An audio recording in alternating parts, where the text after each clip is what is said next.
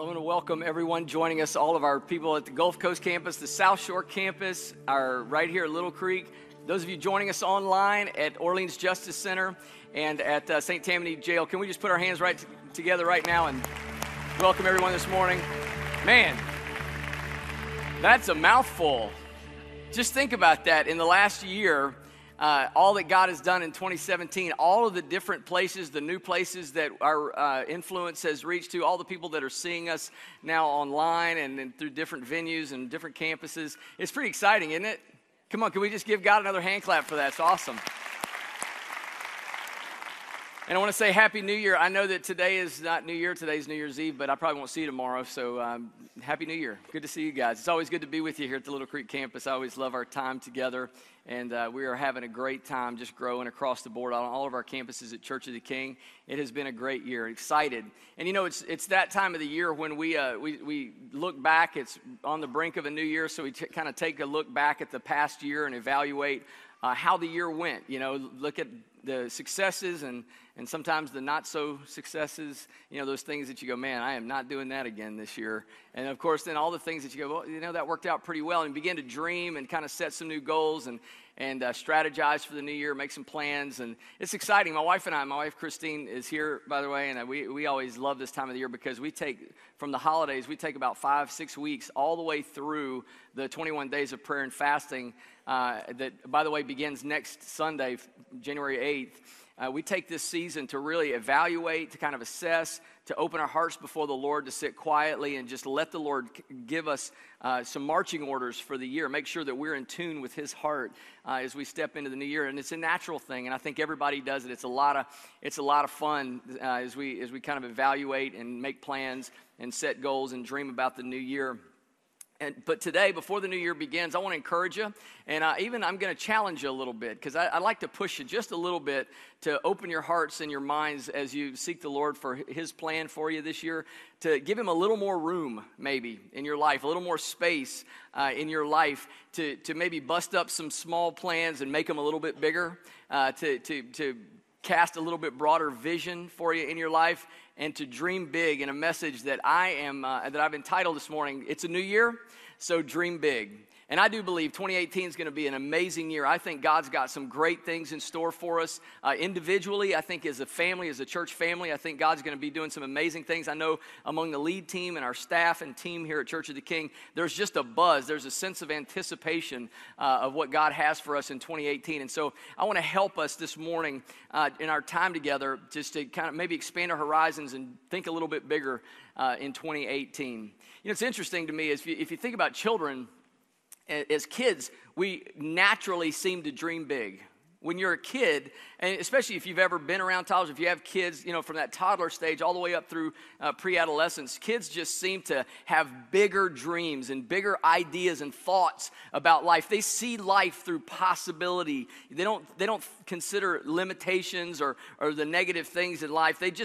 All the things that they imagine becoming and being and doing just are large. If you ask a kid, you know, what do they want to do when they grow up? You'll get astronaut. They want to be a superhero. You know, all kinds of stuff comes out. I know when I was a kid, I either wanted to be Batman and or the President of the United States. In no particular order. I was fine. I know a lot of you are glad that at least one of those did not happen. But if you think about it, though, I could still be Batman. I mean, give me a second here and think about this. Have you ever seen me and Batman in the room at the same time? I'm just saying. I think it's something larger, something darker. Could be. You never know. Anyway, I heard they asked a little kid, a little first grade boy, what do you want to do when you grow up? And he had a little piece of paper with 3 things, you know, list 3 things you want to do when you grow up. And these were his 3 things. I thought this was hilarious. He said, I want to get a girlfriend, I want to kiss her, and I want to rule the world. Wouldn't you love to see that kid today? See how that worked out for him? You know, but it's interesting. Somewhere between childhood and adulthood, life just tends to beat the dreams out of us. It's funny. We get discouraged. Sometimes we let go of the things that at one point compelled us and drove us as children. And somewhere along the line, the things that we dared to imagine and hope for as kids begins to seem silly and unrealistic as an adult. And we let go of those things that inspired us as children. We stop hoping that things can get better. And we stop expecting life to be filled with excitement and anticipation and joy and just fun. And it's kind of sad, but you see, I think it's because as kids, we see life through the lens of possibilities, not through the lens of limitation. As children, we're created in the image of God. And when we come into this world, before life comes on and taints us with negativity and bad experience and hurts and disappointments, our thought processes as children more accurately, more clearly reflect the thought processes of God.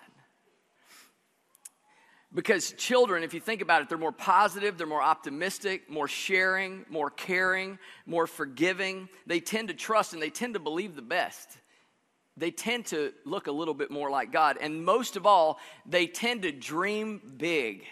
And I believe that's one of the reasons that Jesus told the disciples, hey, bring the little kids to me. Let them be around us. Because this is what the kingdom of heaven is like. Because those kids see life through possibility, not through limitations. And that's what Jesus is. And it may not have ever occurred to you, but God is a dreamer. Not necessarily in the way that we think of dreamers, you know, kind of people who are disconnected with reality, but God is a dreamer. And in fact, if you think about it, in eternity, before time, in the imagination of God, existed the universe in all of its glory, in all of its splendor. It existed in the imagination and as a dream of God before it was, and then it became because of His will. And the same thing is true for each one of our lives, that in eternity, before time, God saw your life and as a dream. And in His imagination, He saw each one of our lives specifically, not even just generally, but specifically created. And I want to just show you this in Scripture. I love this passage from Psalm 139. The psalmist David describes this aspect of who God is when he describes God's involvement in our creation as individuals. This is what David says. He says, "My frame was not hidden from you, and I was made in secret and skillfully wrought in the depths of the earth. Your eyes have seen my unformed substance, and in your book were all written the days that were ordained for me, when as yet there was not one of them." Now, what David is saying was that when God saw you in His imagination, individually, not generally humanity, but individually, when God saw you in His imagination, He dreamed of a tapestry that was woven together that would represent your life and my life. He saw in us the talents and the abilities. He saw the passions, and He saw the desires. He saw our personalities. He saw every aspect of our life, even the time in history in which our lives would exist.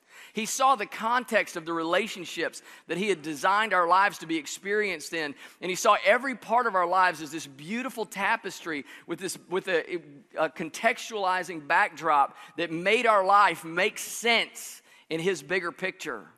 God dreamed that for us before we were born, and He wrote down every aspect of that dream. You see, God's dream for us isn't some flimsy, weak, insignificant dream. It's powerful. It's poignant. It's a dream that involves the life-changing, transformative power of the Holy Spirit flowing in and through our lives, making us into someone who we would not otherwise be, and causing us to be able to do things that we would not otherwise do. It's a powerful supernatural experience. It's a life that almost transcends our ability to think in our own imaginations. And the life that God has designed for you and I, man, I'm telling you right now, DC and Marvel Comics can't shed a light on the light. They can't compare on the life that God has created for you and I? Why do you think we live in a culture that's so driven by these imaginary people, these imaginary beings, and why an industry of billions and billions of dollars is creating media and movies and music to personify this otherworldly life? Because inside of humans, because we're created in the image of God, there's something that tells us there's something more, something greater. There's a way for my life to be significant, to leave an impact, to be more than I can be just in my own natural state as it is today. And we're driven towards that light, that picture, that dream that God has for us. God's uniquely designed each one of us with specific abilities that correspond with specific things that need to be accomplished in our lifetime. Paul describes this in Ephesians chapter 2, verse 10, another one of my favorite verses when it comes to this topic. Let me read this with you. It says, "For we're his workmanship, and we're created in Christ Jesus." Paul is saying that each one of us is a unique masterpiece that's crafted by God, skillfully crafted by God for good works, which God prepared beforehand so that we would walk in them. What is he saying? That before time, God saw the plight of humanity. He saw the pain. He saw the different needs that we would have as humans and as culture. And he designed a response for every one of those problems in the form of one of his children. That you and I carry in us the answers, the solutions to the plight that plagues humanity, these problems that we face as a culture. It's bound up, it's woven into our very being. And our job is to discover those things, unlock them, and walk in them as we walk with our Father. Let me define a dream before we get too much farther into this, because we're talking about dreams. And again, when you say the word dream, a million different things come to people's minds. And I'm not talking about, let me explain what I'm not talking about at first. I'm not talking about those late night, you ate pizza or tacos too late, and you're up and you can't sleep well and you have these weird dreams, and you call your friend the next day and say, "Hey, I had this weird dream. Does it mean anything?" No, it does not mean. It means don't do that again. Don't just give your digestive system a rest. I'll tell you what else I'm not talking about. I'm not talking about selfishly motivated dreams that are for your own good and really not for the benefit of anyone else. That's not what I'm talking about. What I'm talking about is a biblical dream. It's a God-given picture in your mind and in your heart of who you're created to be and what you're created to do. It's an understanding of how God sees the tapestry of your life as it comes into being. Your destiny and my destiny are closely tied to our dreams. Our dreams and our destiny are infused by God into the very core of who He's made us to be. And our life is composed of the process of walking out, of discovering that dream and walking it out. When you may be here this morning and say, "Pastor Dave, I don't really have a dream. There's nothing in my life that compels me," but I would beg to differ. Let me tell you, I believe that every child of God, without exception, has bound up with them, created into their core, the dream of the heart of God for their lives. Now, I will say, I know that bad things happen, stuff happens in life, and the dream that God placed in you as a young person may have been so drowned out and so just shoved down and stuffed down through pain and disappointment and betrayal and all the things that we experience in life that it's not even, there's no glow, no flicker of warmth to that dream anymore, and you can't even identify with it anymore. But I want to tell you, in fact, I want to challenge you, maybe even dare you today to ask God in this first month of 2018 to awaken and breathe new life into that dream that He's designed for you, to awaken that passion and desire for it in you. I love what Pastor Steve says about dreams. He says it's not our decision, it's our discovery. It's not a matter of you trying to figure out how you're best wired and what the best use of you. It's really not a decision that we make as much as it is a process that we discover who it is that God's made us to be and what it is He's called us to do. So I want to do with you for the next few minutes is I want to take a look at a story from Scripture, the story of a life of a young man named Joseph. And many of you will recognize this story. It's a familiar story to many. And just in a couple of minutes, I want to take a few minutes to pick out a couple of keys that I think will help you in discovering. And then before we finish, I'm going to give you a few steps in practically walking out the dream that God's placed in our hearts and that he's designed for us. So let's talk first from the life of Joseph about discovering God's dream for our life. Genesis chapter 37, we're going to begin in verse 3. I'm going to kind of abridge the story a little bit because of time, so I'll jump around, but if you'll follow with me, Genesis chapter 37, beginning in verse 3, the Bible says, "Now Israel loved Joseph more than all of his children, because he was the son of his old age. Also, he made him a tunic of many colors. But when his brothers saw that their father loved him more than all his brothers, they hated him and could not speak peaceably to him. Now Joseph had a dream, and he told it to his brothers, and they hated him even more. So he said to them, 'Please hear this dream which I have dreamed.'" Joseph did not get it, did he? He was he missed the clues there to shut his mouth. His brothers said, he explains this dream to his brothers. This is what he says. There we were, all of Joseph and his brothers, binding sheaves in the field. And behold, my sheaf arose and stood upright. And indeed your sheaves also stood all around and bowed down to my sheaf. And his brothers said to him, "Shall you indeed reign over us? Or shall you indeed have dominion over us?" So they hated him even more for his dreams and for his words. Now, let me give you a little bit of backdrop. Joseph is the 11th of 12 boys. And in this culture, the birth order was one of the most important things in the shaping of your identity in that day. In fact, the firstborn son had absolute rule and all of the inheritance, and everybody else kind of just fell into place along the way after that. So as the 11th of 12 boys, he almost had zero significance in that family. So for Joseph to come to his brothers and say, "You're going to bow down to me, I'm going to rule over them," was not just offensive, it was absurd, borderlining, institutionalizing him. Are you with me? It made absolutely no sense. The problem was that this compounded the already pre-existing condition that his brothers hated him because his father favored this young brother over the rest of the boys. His father liked him the most, and he didn't try to hide it. So there was already this rub between Joseph and his brothers, and he just poured salt in the wound as he explained this dream that he said God had given him, that he would rule over them and have dominion over them. So Joseph is not winning friends and influencing people with his brothers and in this story. But the first thing that jumps out to me, and I've read this story many times, and the thing that always comes to my mind when you read this story, especially in its historical context, is this. Number one, your current circumstances do not limit God's dream for your life. Your current circumstances do not limit God's dream for your life. In Joseph's life, there was nothing about him circumstantially that would have indicated that there was anything special about him. He lived in obscurity. His father really had no name at that time. There was nothing special about their family other than God's hand was upon them. But even if that were the case, Joseph himself had no position within the family. And so when you look at his life, circumstantially, there was no reason for you to expect. People were not coming up to Joseph and patting him on the back and saying, "This young man's going to change the world." There was nothing about who Joseph was that would have indicated that. And I believe that sometimes we, as God's children, believe that God's plan for our lives is somehow limited or maybe even nullified because of negative circumstances in our lives.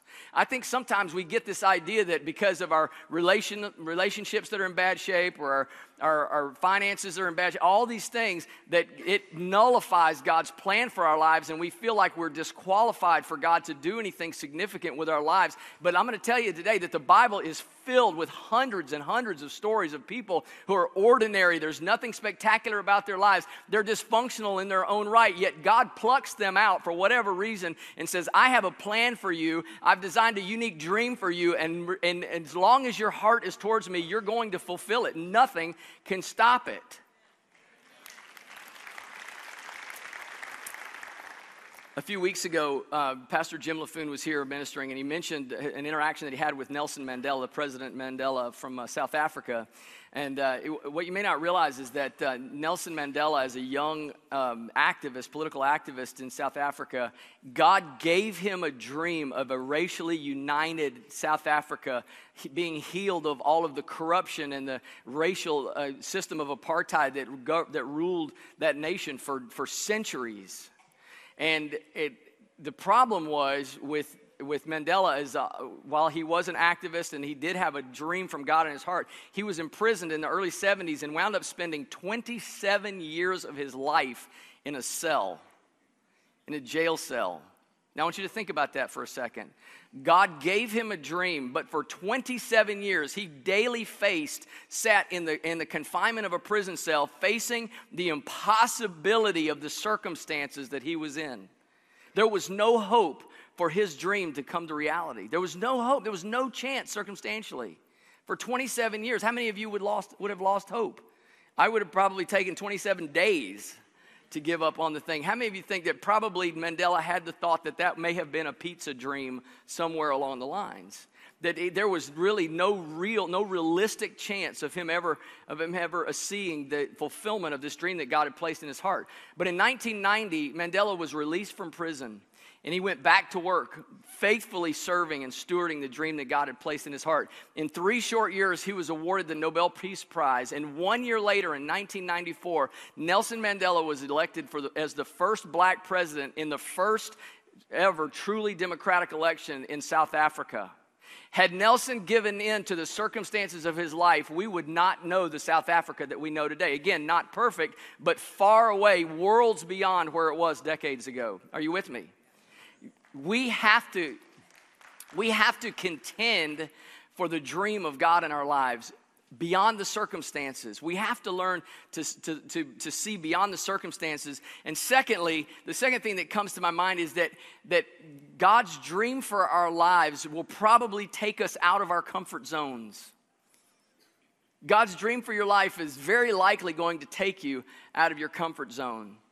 If you continue the story in Genesis, the story of Joseph, basically what happened was the brothers got so aggravated with him that they decided they were going to kill him. They decided, you know what, this dude just runs his mouth. I can't handle it anymore. Let's just kill him and be done with it. And so we pick up the story here in verse 26. Genesis 37, Judah said to his brothers, that's the oldest brother, he said, what profit, no, not the oldest, but one of the older brothers, he said, to what profit is it for us to kill our brother and cover up his blood? Come and let us sell him to the Ishmaelites and not lay our hands on him, for he is our brother, our own flesh. And his brothers listened to him. Then some Midianite traders passed by, so they pulled him up and lifted Joseph out of the pit and sold him to the Ishmaelites for 27 shekels of silver. Thus they brought Joseph into Egypt. Now, Joseph's story is not getting better. His brothers decided not to kill him, but instead they sold him into slavery. And so Joseph's story, basically, when he decided that he's going to fulfill and stand, when he's going to stand firm on the promises of God, the plan for God for his life, his story went from bad to worse. And now I'm not saying that if we pursue the purposes of God for our lives, that this is going to happen to you. I'm not saying that. However, I will say that God does often arrange the circumstances of our lives to bring us out of a comfortable place into a place where we have to depend upon Him for the fulfillment of His dream for our lives. And that's what he was doing in Joseph. And at the same time, while our circumstances don't define us and they don't limit God's plan for us, God does use them to prepare us for His purposes. God does use the adversity that we face, the hardships that we face, the challenging relationships and circumstances that we face to build in us a character and a Christ-likeness that will sustain us as we walk into His larger dream for our lives. And that's exactly what He was doing in Joseph's life, but it's going to take you out of your comfort zone. I love the story of a young man named Hudson Taylor who encountered Christ as a teenager and felt a call of God to go to mainland China as a missionary. And so at 19 years old, he began medical training and moved into one of the poorest neighborhoods in London to prepare himself for a life on the mission field. In 1853, he went for the first time to China, and then over the next 50 years, traveled back and forth fighting. He lost his loved ones and close friends and co-workers to disease and sickness. Himself, he battled illness for over 50 years, over more than 10 times traveling back and forth from China to the United States and to Great Britain, establishing along the way what became known as the Inland China Mission. At the time was the largest missionary organization in the world. In fact, modern missions was shaped and formed by the foundation of this organization. And the Chinese underground church today, with over hundreds of millions of believers in it, was founded and basically influenced and began on the back of this young man, of Hudson Taylor, who gave up the comfort of the comfortable and privileged life as the son of an English pharmacist to respond to the dream of God to make a difference with his life in mainland China. He understood that the dream of God would cost him a little bit, but the payoff could not even be measured. Even men like Eric Liddell, the famed English track and field Olympian, Amy Carmichael, and Billy Graham himself said that his life and his life of service to the Lord was inspired by the work of Hudson Taylor. You can't put a price on that. You cannot put a price on a life who is surrendered completely, no matter the cost, to the dream of God. As you know, many of you know Joseph's story, that through the trials and the hardship that he faced in and out of prison, I know there was lots of opportunities for Joseph to give up on his dream, but because he held fast to the dream of God in his heart, he rose to power and prominence as the second most powerful man in Egypt, which at the time was the wealthiest and most powerful nation on earth. Only God can do that. And only with a life who is completely yielded to him and his purposes. You see, God's plan for you is not limited by your circumstances, but it will cost you. It will take you out of that comfortable place. And I'm not saying you're going to go to, and I know some of you are thinking, Pastor, I knew there was a catch. This is the part where we all sell everything and move to Africa. Why in the world would God move you to Africa? You'd be terrible there. You don't want to go. God's going to do something with you that you're passionate about. He's going to get you out of your comfort zone right here, right where you are, right in your neighborhood, right in your community, right in your business field, right in your school, on your campus. And he's going to begin to use your life as you just yield it to him to do things that are far beyond your wildest dreams and expectations. But there's a few things that we have to do along the way. The first thing we need to learn to do is if we're going to live in a God-sized dream, we've got to learn to pray some God-sized prayers. Let me tell you, the size of the life you live is determined by the size of the prayers that you pray. If you pray every day, humdrum, just get by prayers, you're going to live a everyday, humdrum, just get by kind of life. But God is the seed of the image of God in you is crying out to the Spirit of God to believe God for greater, more powerful, supernatural things that only God can do beyond our own natural abilities or even comprehension. God has a plan for you that requires of you that you believe him for things that are beyond your own abilities, that are beyond your own even imagination, beyond your own thoughts. Ability to comprehend. God wants you to trust him and believe him. And again, Scripture is filled hundreds of lives, hundreds of men and women who believed God and prayed in faith and saw a miraculous thing happen because they actually believed God for them. That's why the writer of James says, you don't have because you don't ask. You don't have because you don't ask, not because it's impossible for God, but because your prayers are limited. We got to begin to pray some big faith prayers if we're going to see God's plans come about in our lives. I love the story again. If you've never heard the story of Rees Howells, there's a phenomenal biography. It's entitled Rees Howells, Intercessor, written by Norman Grubbs. My dad used to read it to us when I was a kid. Inspiring. It won't just encourage you. It will wreck your life. I'm just warning you. That's the warning on the label of that book. Prepare to have your mind blown. How God used this man. And let me tell you, it all started in 1906. He was touched by God during the Welsh revival at the turn of the last century. And in 1906, he prayed a very dangerous prayer. Young teenager Rees Howells said to God, he said, God, I will never ask you to answer a prayer through someone else if you can answer it through me. He wrote God a blank check with his life. He said, God, whatever you want to do through me, you can do. Because I'm never going to ask you to do something through somebody else if you can do it through me. And through the course of his life, over the next several decades, Rees Howells prayed hundreds of prayers that produced hundreds of miracles that have been validated. Healings and provision and food and clothing and resources, all kinds of things like that. And even the major battles for the Battle of Britain and the Allied forces in World War II in Europe, Winston Churchill credited Rees Howells and his team of intercessors as the key to the victory in England and in all of Europe by the Allied forces in World War II. That young man tapped into a truth that if we're going to walk and live in the purposes of God for our lives and God's dream for our lives, we're going to have to learn to pray some God-sized prayers. Secondly, we're going to learn to pray some God-sized prayers, but secondly, we're going to have to learn to set some God-sized goals.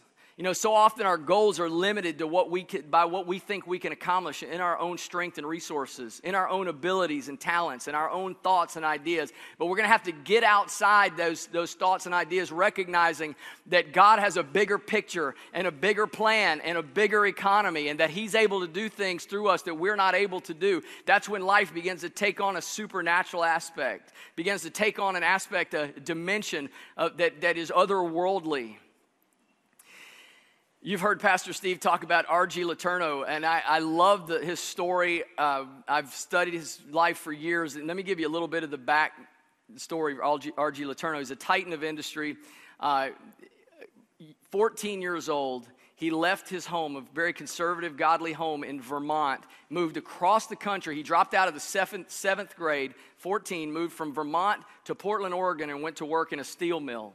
He taught himself engineering and auto mechanics, the trade of auto mechanics, carpentry and construction, and began a business. At the age of 16, he had a powerful, radical encounter with Christ. He raised in a Christian home, but he had a personal encounter with Christ and became committed to his faith.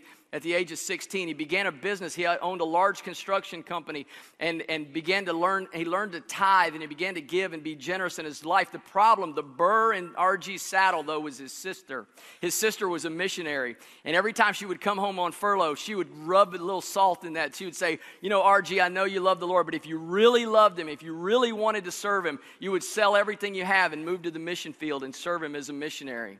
Something about that didn't sit right with R.G. He knew he loved God and he wanted to serve God, but he didn't feel that call to the mission field. So he went to his pastor and he said, Pastor, this is what my sister says. Is it really true that I can only serve God fully with my whole life by selling everything and giving myself to the mission field? And the pastor looked at him and said, R.G., no, listen, God needs businessmen and businesswomen.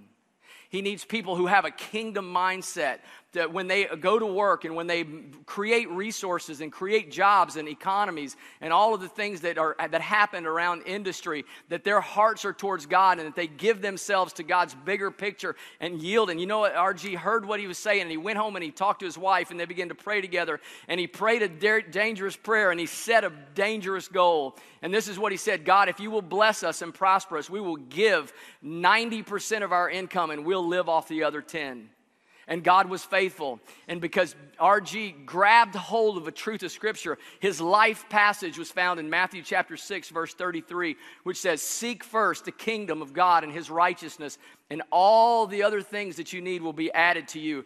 R.G. grabbed that verse and said, I believe God meant what He said. I'm going to work. I'm going to give my best. I'm going to set God-sized goals. I'm going to believe God. And he did. And he gave 90% of his income, not just to good causes. Hear what I'm saying. Gave them to the gospel ministry, organizations around the world that spread the gospel of Jesus Christ. In his span of his lifetime, he had over 300 patents. He was one of the founding fathers of mass earth-moving equipment. His statue in Peoria, Illinois, at his original factory, and in Longview, Texas, at the university that bears his name, Letourneau University, at the bottom of the statue is this passage from Matthew chapter 6 that defined his life. And over half of the equipment in World War II for earth-moving equipment to all of the Allied forces was supplied to them by Letourneau's machine. He was the inventor of the first portable offshore drilling rig. Now, we can relate to that in South Louisiana. He had a vision from God that compelled him to set God-sized goals and believe God for bigger than normal things, and God used him to generate millions of dollars for the kingdom of heaven. Let me tell you, businessman, businesswoman here today, God's plan for you, His dream for you is not limited to just Christian service. It's to live a Christian kingdom mindset, to generate wealth and resources for the kingdom of God. He didn't leave you out of this thing. The third thing we've got to begin to do as we're walking in God's dream for our lives is we need to do life with people who are doing the same things. We got to pray God-sized prayer. We got to set God-sized goals, but we got to do life with people who do the same thing. This series, The Other Side, that Pastor Randy was talking about, that we've been looking for and talking about for weeks now, is a perfect opportunity for you to get involved in community, to commit the quality of your resources of time and energy into relationships that are moving in the same direction that you're moving in, and building a life towards God's purposes and plan for your life. You've heard the saying probably hundreds of times that if you show me your friends, I'll show you your future. This is never more true than in the context of the relationships that God has designed the tapestry of your life to be lived out in. That the purposes of God cannot be fulfilled because your life only fully makes sense when it's properly set in the context of the people that God's called you to do life with. And when I was a little kid, my mom often, whenever she would catch me doing stupid things with my friends, which was about every day, she would say, "Son, you're an eagle, but it's hard to soar with eagles when you're living with turkeys." We got to take a real honest look at how we spend our relational energy and invest in people, our relationships with godly people who are doing the same thing. I think about my own life. I was born in a small town in Montana, grew up in a little town in upstate New York in the Catskill Mountains, graduated high school with 17 people, one building, kindergarten through 12th grade, 300 students, the whole school. I never dreamed that God would allow me to be a part of the things that I've been a part of. Especially even here at Church of the King and in this region, the things that are happening for the sake of the gospel, how the word of God is spreading, and the churches are just growing, and the campuses and in the jails and the things that are happening. I never dreamed of this.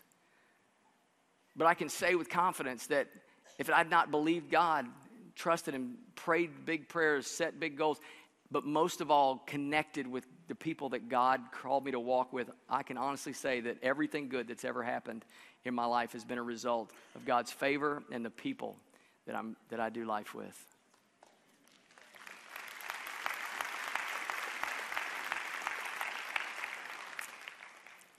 Same is true for you. 2018 is going to be a big year. God's got some big stuff in store for you, big plans, big dreams. Why don't you take the next few weeks to really open your heart and ask God to paint a picture for you. Reawaken old dreams, the things that He's planted there in your life and heart, and trust Him and walk with Him to see it happen. Can you do that? Why don't you stand with me? I'm going to pray for you as we close. At this time, I want to ask all the campus pastors to join me on the stage and close their services out.